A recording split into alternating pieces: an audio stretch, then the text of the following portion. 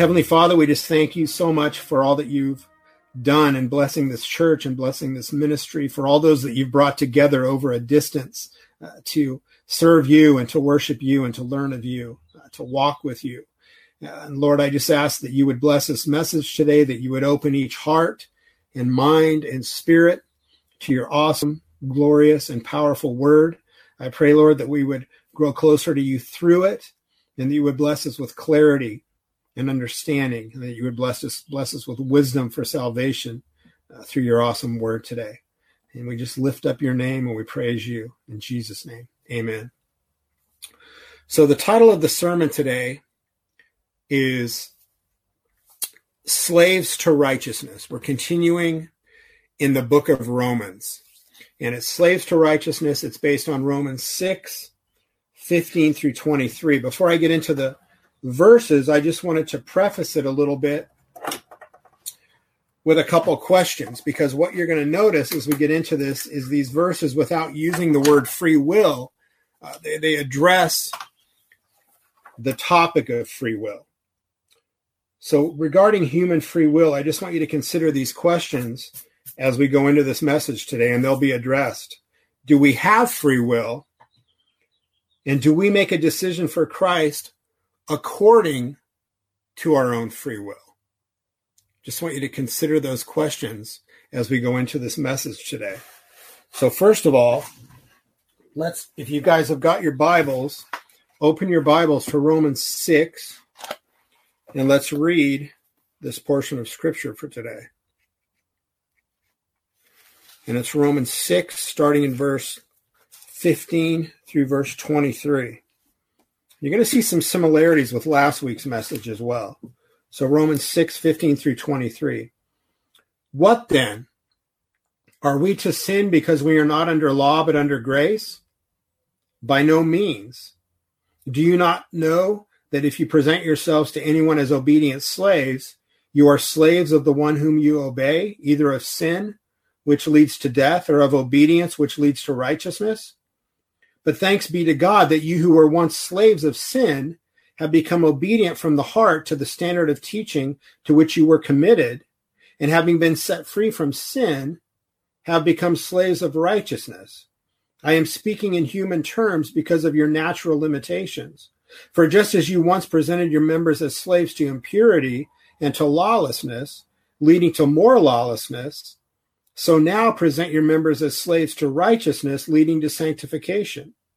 For when you were slaves of sin, you were free in regard to righteousness.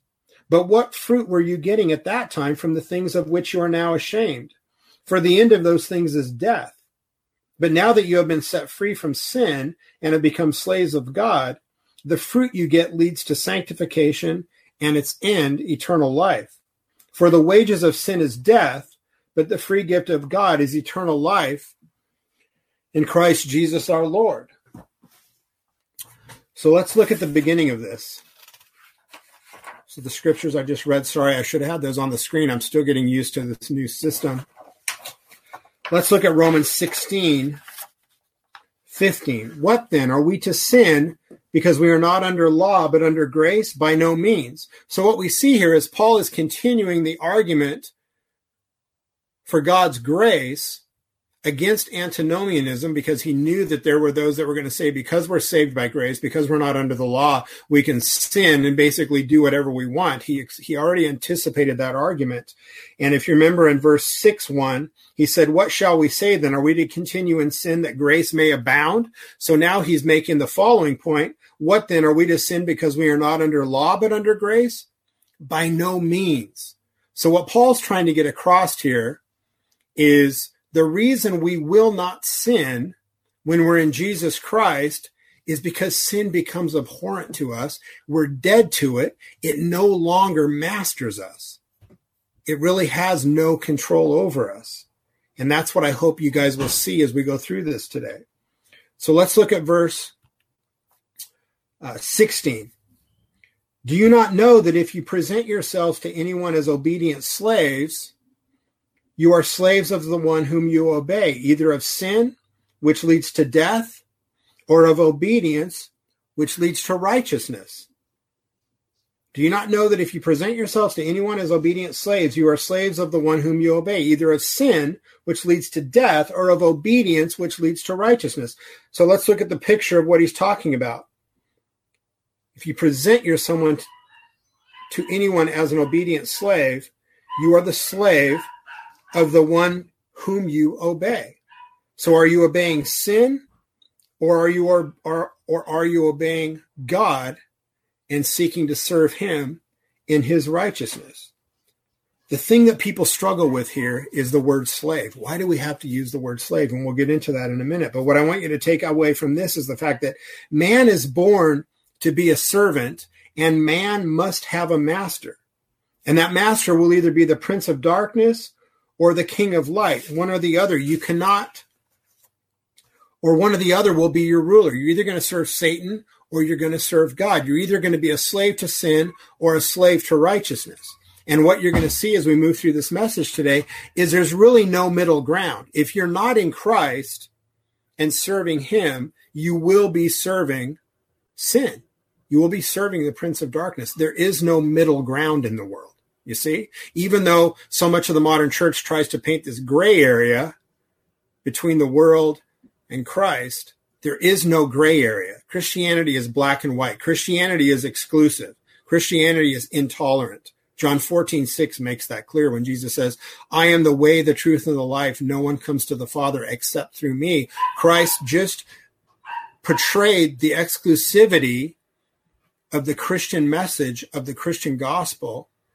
And really, he makes the claim everything else is false that's outside of him. Let's look at verses 17 through 19. But thanks be to God that you who were once slaves of sin have become obedient from the heart, that's important, from the heart, to the standard of teaching to which you were committed. And having been set free from sin, have become slaves of righteousness. I am speaking in human terms because of your natural limitations. For just as you once presented your members as slaves to impurity and to lawlessness, leading to more lawlessness, so now present your members as slaves to righteousness, leading to sanctification. Now notice Paul starts this portion of scripture. He says, but thanks be to God. So what Paul's doing here, obviously, is he's expressing gratitude to God. And he's showing that our response to the gospel, which he's referring to by stating the standard of teaching, is our right response, and it's by the grace of God. So we've got a little bit of a complicated thing to understand here. Thanks be to God, Paul's expressing gratitude, that you who were once slaves of sin have become obedient from the heart. So this is a slavery that doesn't come through force.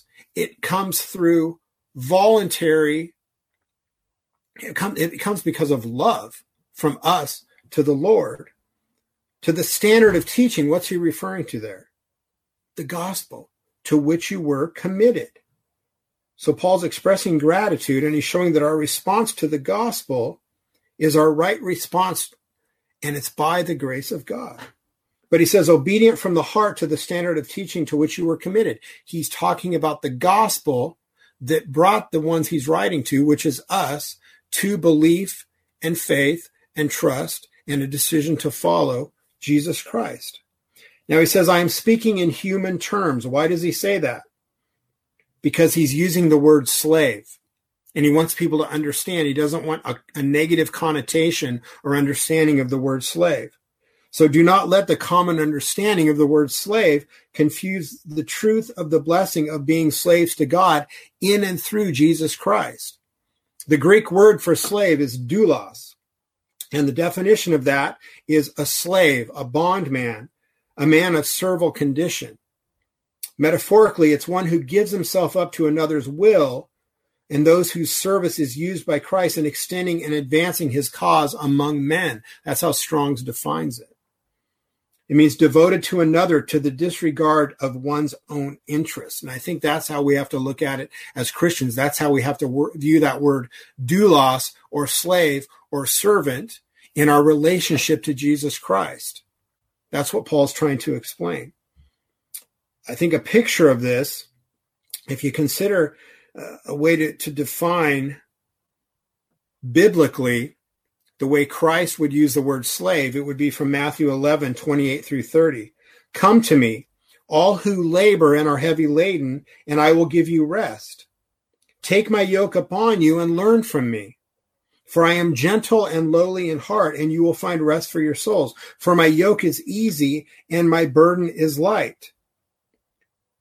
So to take a yoke, you would think that that would signify taking on a burden, something that was weighing us down, something that would drag us down. No, Christ is saying, take on my yoke, and it's easy, it's light, it's joyful.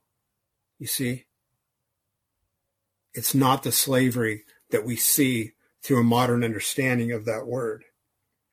Something else to look at here in verse 19, where he says, as slaves to impurity and to lawlessness leading to more lawlessness. What's he talking about there? Lawlessness leading to more lawlessness. What is sin? It's breaking the law of God. It's going against God, disobeying God, going against his law. What he's talking about here is the fact that sin begets more and worsening sin. Sin doesn't stagnate. If you participate in sin, if you're abiding in sin, if sin is your master, sin will, I'm going to go to this next verse here from Matthew. I forgot to switch. I'm sorry. Sin will grow and it will begin to consume the person that it's growing within. You see, sin does not stagnate. It grows and it takes over the person. That's why that's why Christ warns about leaven. Beware of the leaven of the Pharisees. A little leaven will leaven the whole lump of dough. Now, leaven is a fascinating metaphor that he uses because you can either have bad leaven that corrupts the whole lump of dough, or you can have good leaven, the gospel, which does what?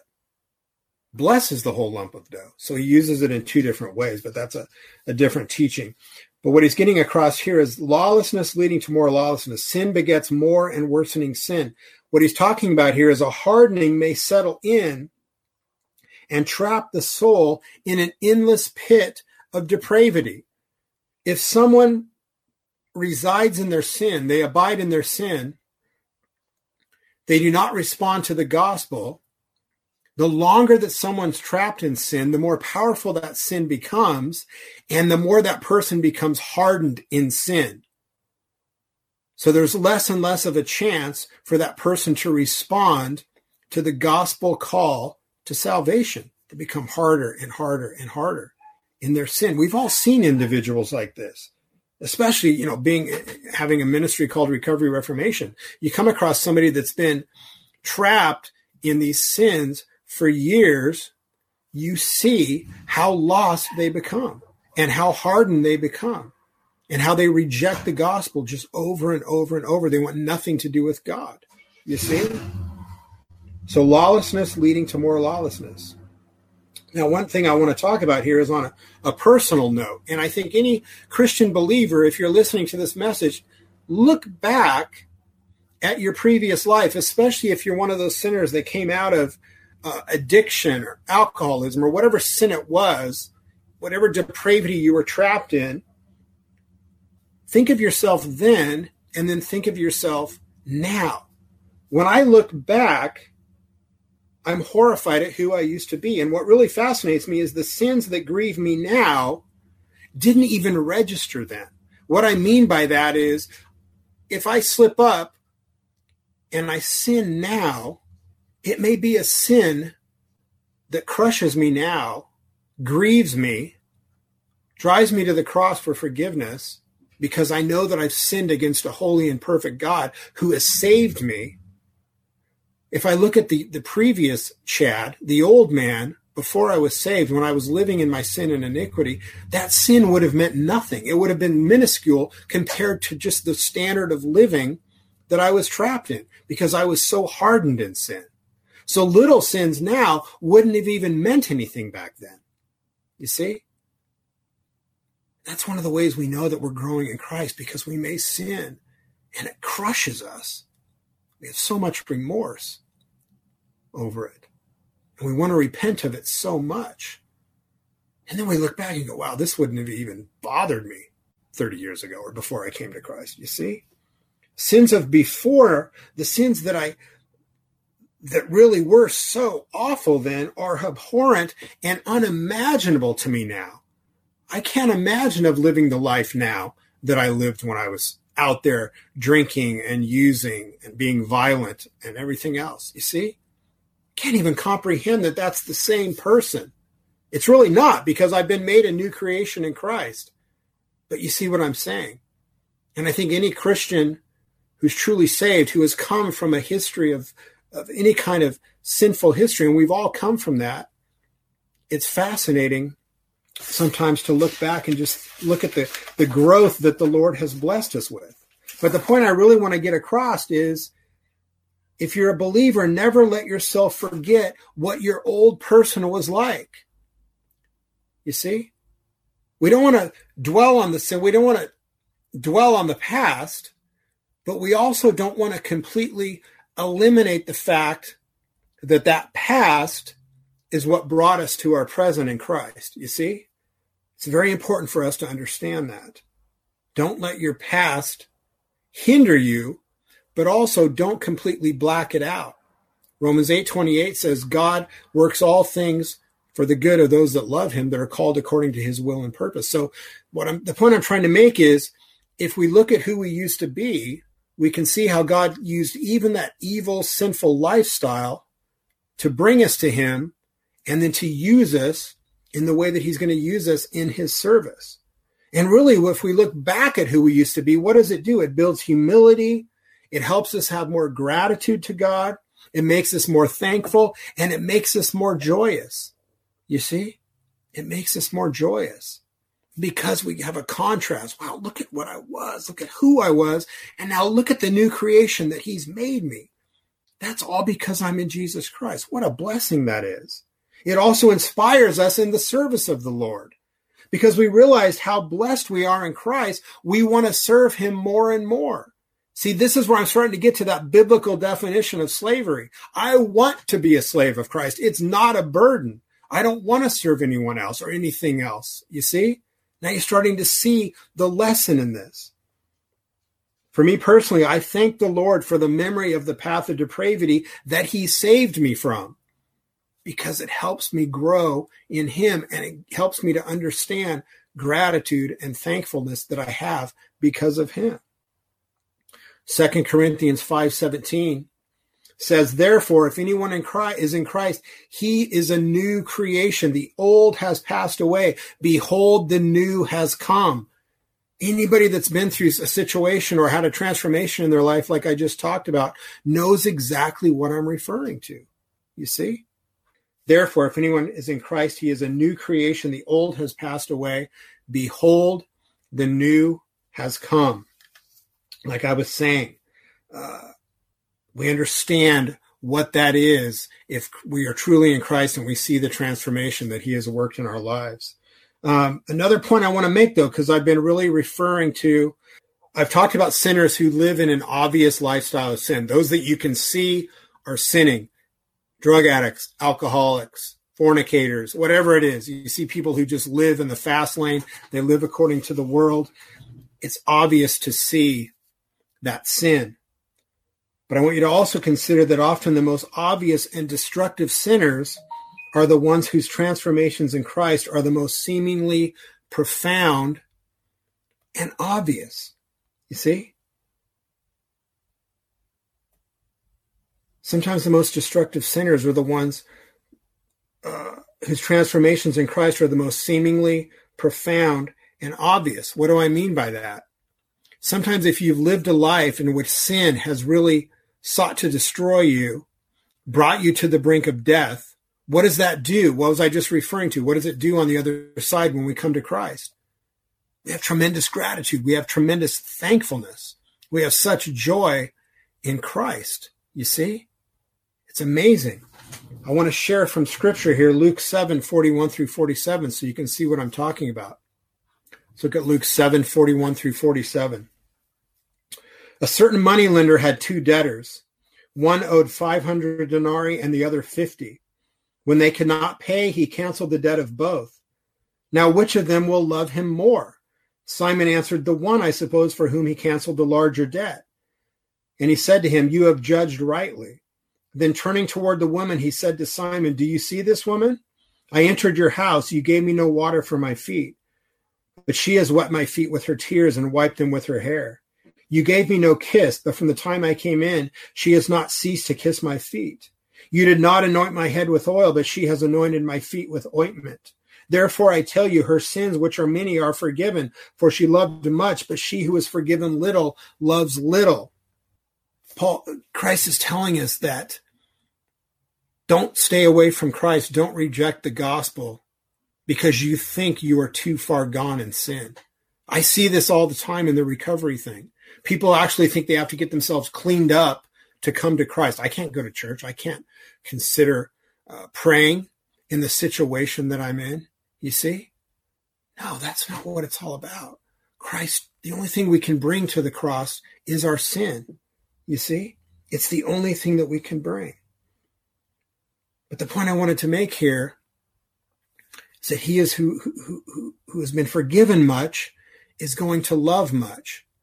But often there's sinners that we don't realize are totally trapped in sin, but it doesn't show outwardly. And sometimes those are the most to be pitied. See, I've talked a lot about visible sin, but what about those that are trapped in sins and they've just become masters at hiding that sin? Sometimes they are the most to be pitied. Why? Because people don't reach out to them as much. Beware if your sin is secret and if it's hidden, covered with a veneer of pious religion or self-righteousness. The hypocritical sinner may be so expert at deception that their sin quietly hardens them till the day of their death. These may be the victims of the modern church that entertains them, but never confronts them with the gospel so that they might turn from their sinful facade and seek forgiveness in Christ. This is one of the reasons that I constantly try to expose the dire condition of the modern church. How many sinners are sitting in church every Sunday and that church does not preach the gospel? So that person sits there dying in their secret sin, putting on a facade of piousness and religiousness, or religiosity, I guess you could say, self-righteousness, and people think, wow, that person is such a great Christian because of the way they act, but their heart is black and dead because they're still trapped in sin that only really they and God knows about. You see? That only they and God knows about. Carrie, just hold on to that question, and I'm going to answer questions at the end of the sermon. So I'll hit that then.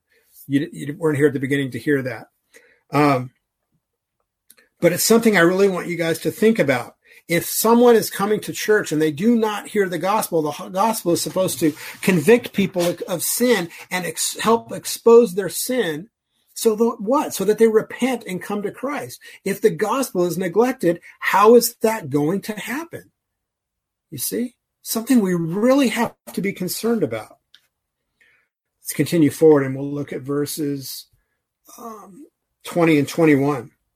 For when you were slaves of sin, you were free in regard to righteousness. But what fruit were you getting at that time from the things of which you are now ashamed? For the end of those things is death. So I want you to consider that the essence of free will is to choose according to our desires. The essence of free will is to choose according to our desires. I like that, so I'm going to choose it. It's what I desire. Your desire affects your choices. But Paul says you were free in regard to righteousness. So righteousness was not affecting our desires before we were in Christ. What that means is righteousness meant nothing. It had no influence or say in our lives, ignorance and no concern for the will and the law of God. That's what Paul says when he says you were free in regard to righteousness. You were a slave to sin. That was your master. And you were totally free regarding righteousness because a concern for righteousness, the thought of righteousness had no bearing on anything you did in life. You see?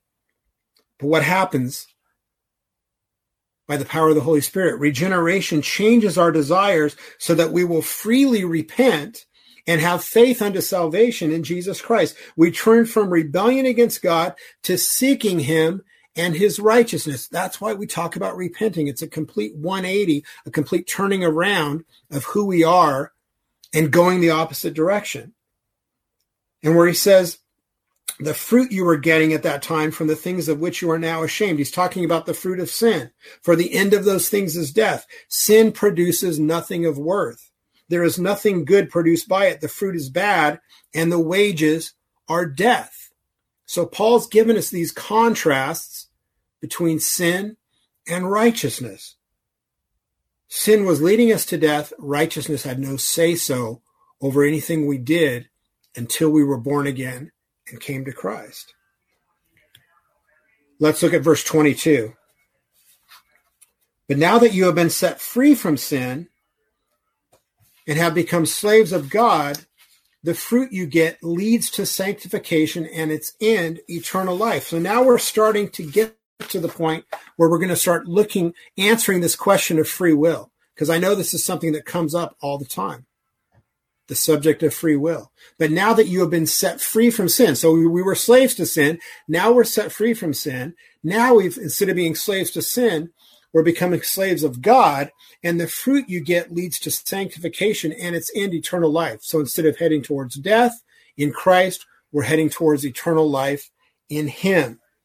You see? But notice that he says, you have been set free from sin. Not you will be, but you are. Those in Christ are set free from sin. And one thing about Christianity is obviously we're looking forward to what? The day of Christ's return.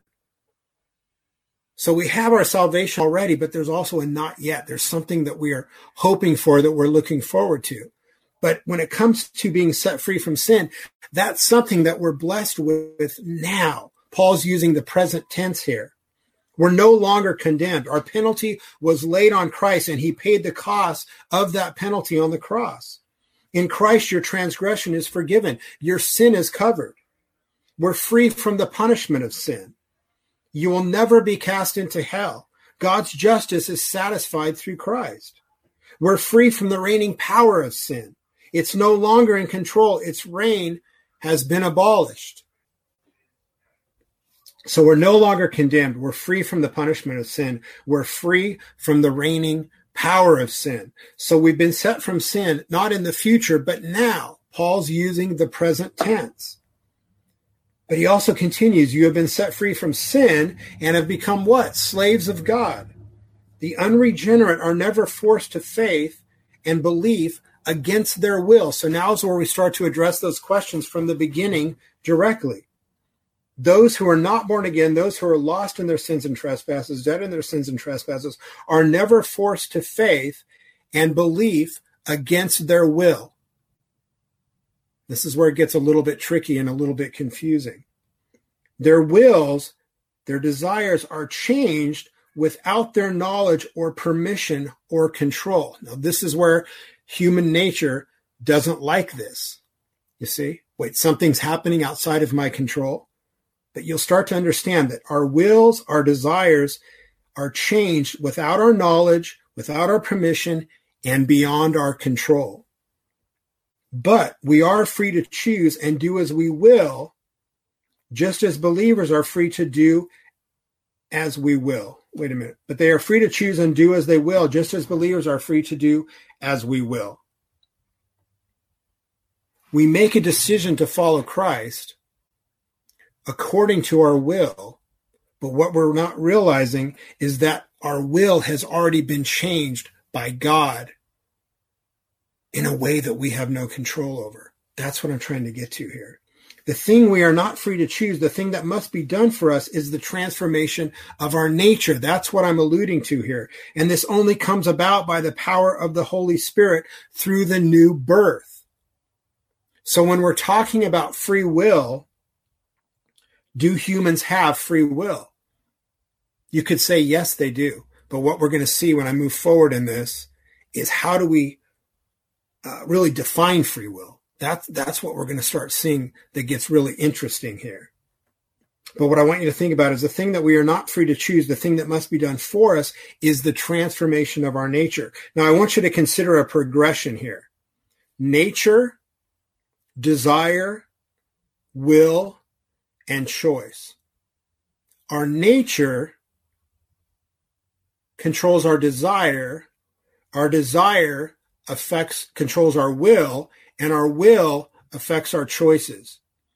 If our nature is sinful and we're slaves to sin, our desire will be for sin, will be a slave to sin, will be against God and his righteousness. Our will be affected by that. We will for things that are sinful, and our choices will follow on that, and we will choose things that are sinful. If God changes our nature, and we start to and he gives us a new heart, and our nature is a nature that's a slave to righteousness, what does that do? Changes our desire. Our desire is now for God, for his righteousness instead of sin. It changes our will. We will to do things that are pleasing to God. What does that do for our choices? Our choices are choices that will be pleasing to God. So that's what I'm trying to get to. It all starts with our nature, and we have no control over our nature. That's why it says you are born again. God gives you a new nature. You are born again, regenerated from being dead in your sins and trespasses. What happens is we repent and choose Christ because we want to choose him. So we're doing something according to our will because we have a new nature and we're born again of the Spirit. This is all by God's grace. It's all by God's grace. See, and the reason this is such an important topic is because people take these extreme views of it. The Arminian position is we make a choice for God. Because we make a choice for God, we're then born. We then believe, and because we believe, we're born again. That's a ridiculous argument, because how does someone have any control over their birth? We believe because we're born again. It's a result of regeneration, not the cause of regeneration. But we do make a choice, but that choice follows on the regeneration that has already happened by the power of the Holy Spirit. Look at Ezekiel 36. 26 through 27. And I will give you a new heart, and a new spirit I will put within you. And I will remove the heart of stone from your flesh and give you a heart of flesh. So consider the heart of stone is a heart of sin, and the heart of flesh is a heart of righteousness, and give you a heart of flesh. And I will put my spirit within you and cause you to walk in my statutes and be careful to obey all my rules. God causes us to follow him, to want Christ, you see? Then he says the fruit you get leads to sanctification and its end, eternal life. Now this builds on the argument that I'm already making. Consider human free will in the context of the fruit that we get. The fruit you get leads to sanctification and its end, eternal life. The fruit he's talking about is the fruit of our works as we serve Jesus Christ. We want to bear fruits for righteousness, right? Do we create those fruits? Do we even come up with the works? You see? Look at Ephesians 2:10. For we are his workmanship, created in Christ Jesus for good works, which God prepared beforehand, what? That we should walk in them. So the works that we do have already been prepared beforehand for us by God through Jesus Christ. So everything that we do in our service for the Lord it's not like we think it up and do these great works and then we can be proud of them. Everything we do that serves the cause of the gospel, that serves the cause of Jesus Christ, we do because he's already prepared those works beforehand for us. How amazing is that? That's fascinating. That speaks to God's omnipotence, God's omnipresence, God's sovereignty. All of it is encompassed in that teaching right there. It's fascinating. It's awesome. It seems by nature that we see human. Now, I want to delve a little bit deeper into human will here. It seems by nature, I'm talking about our natural born nature, that we see human will as independent of God's will. But what we see here is that there is no human will outside of God's will. By nature, humans are slaves to sin. That's how we're born, with a sinful desire. And our will is influenced and controlled by sin.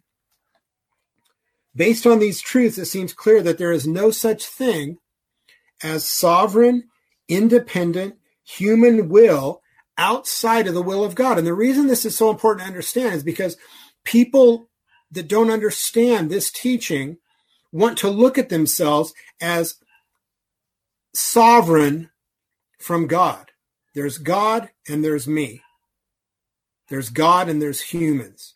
You see? And those that believe in the Arminian teaching will say, I come into God when I make a decision to do so. But what we don't understand is God is all-encompassing. Paul says in the book of Acts, in him we live and breathe and move and have our being. You see? So based on these truths, it seems clear there is no such thing as sovereign, independent human will outside of the will of God.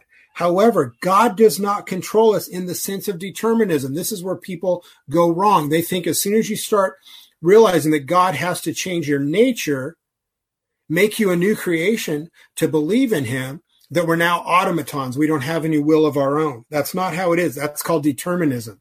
That's not what we're talking about. He blesses us by changing our hearts, which changes our desire so that we seek Christ. And when we are born again and brought to belief and faith in Christ by the power of the Holy Spirit, we then become willing slaves to righteousness. You see? Hopefully you guys are starting to see this is a very complicated thing to try to get across, but it's so important to understand if you really want to grasp the truth of the gospel.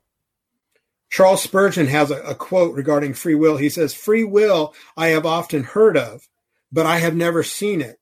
I have met with will and plenty of it, but it has either been led captive by sin or held in blessed bonds of grace. So picture what he's saying. I have met with, he could say, human will and plenty of it, but it has either been led captive by sin or held in blessed bonds of grace. Really, simply what he's saying is you're either a slave to sin, slave to righteousness, the same point that we've been making through this whole sermon. This is how I want you to think about this. It's something that I think about a lot because I come across this topic a lot. And I'm not just talking to Christians or unbelievers here. I'm talking to every human being. If you just take a person in general, man has no reference for sovereign, free human will. Man has no reference for sovereign, free human will. What does that mean? Man is not sovereign. Man never has been and never will be. We were created to serve and honor our sovereign creator. So the point I'm trying to make is any will that anyone has ever expressed, any choice that anyone has ever made has always been within the realm and the control of God. You can't escape God. The most God-hating, atheistic person, everything they do, every word they say, every breath they take, everything they could possibly accomplish in their life is completely enclosed within the will of God. So you cannot think of human free will outside of the will of God. It's not possible. That's why I say there's no reference for human sovereign free will. Humans are not sovereign. We're either a slave to sin or we're a slave to righteousness. We're either serving the devil or we're serving the Lord. There's just two ways in life. You see? There is no sovereignty truly for humans. We need to be serving the Lord. Let's look at the last verse here, Romans 6:23. The things I'm talking about are an amazing blessing. Why? Because the wages of sin is death. If we continue in the way that we are naturally born, it will just lead us to death and destruction. But the free gift of God is eternal life in Christ Jesus our Lord. Now look at how he words this. Death is wages earned by sin. We will be paid for what we do in this life. We will receive our wages. And if we are sinning, those wages will be paid to us, and those wages are eternal death and suffering away from the presence of God. But the opposite of that, eternal life, is a free gift that's unearned and undeserved in and through faith in Jesus Christ. So just look at the contrast.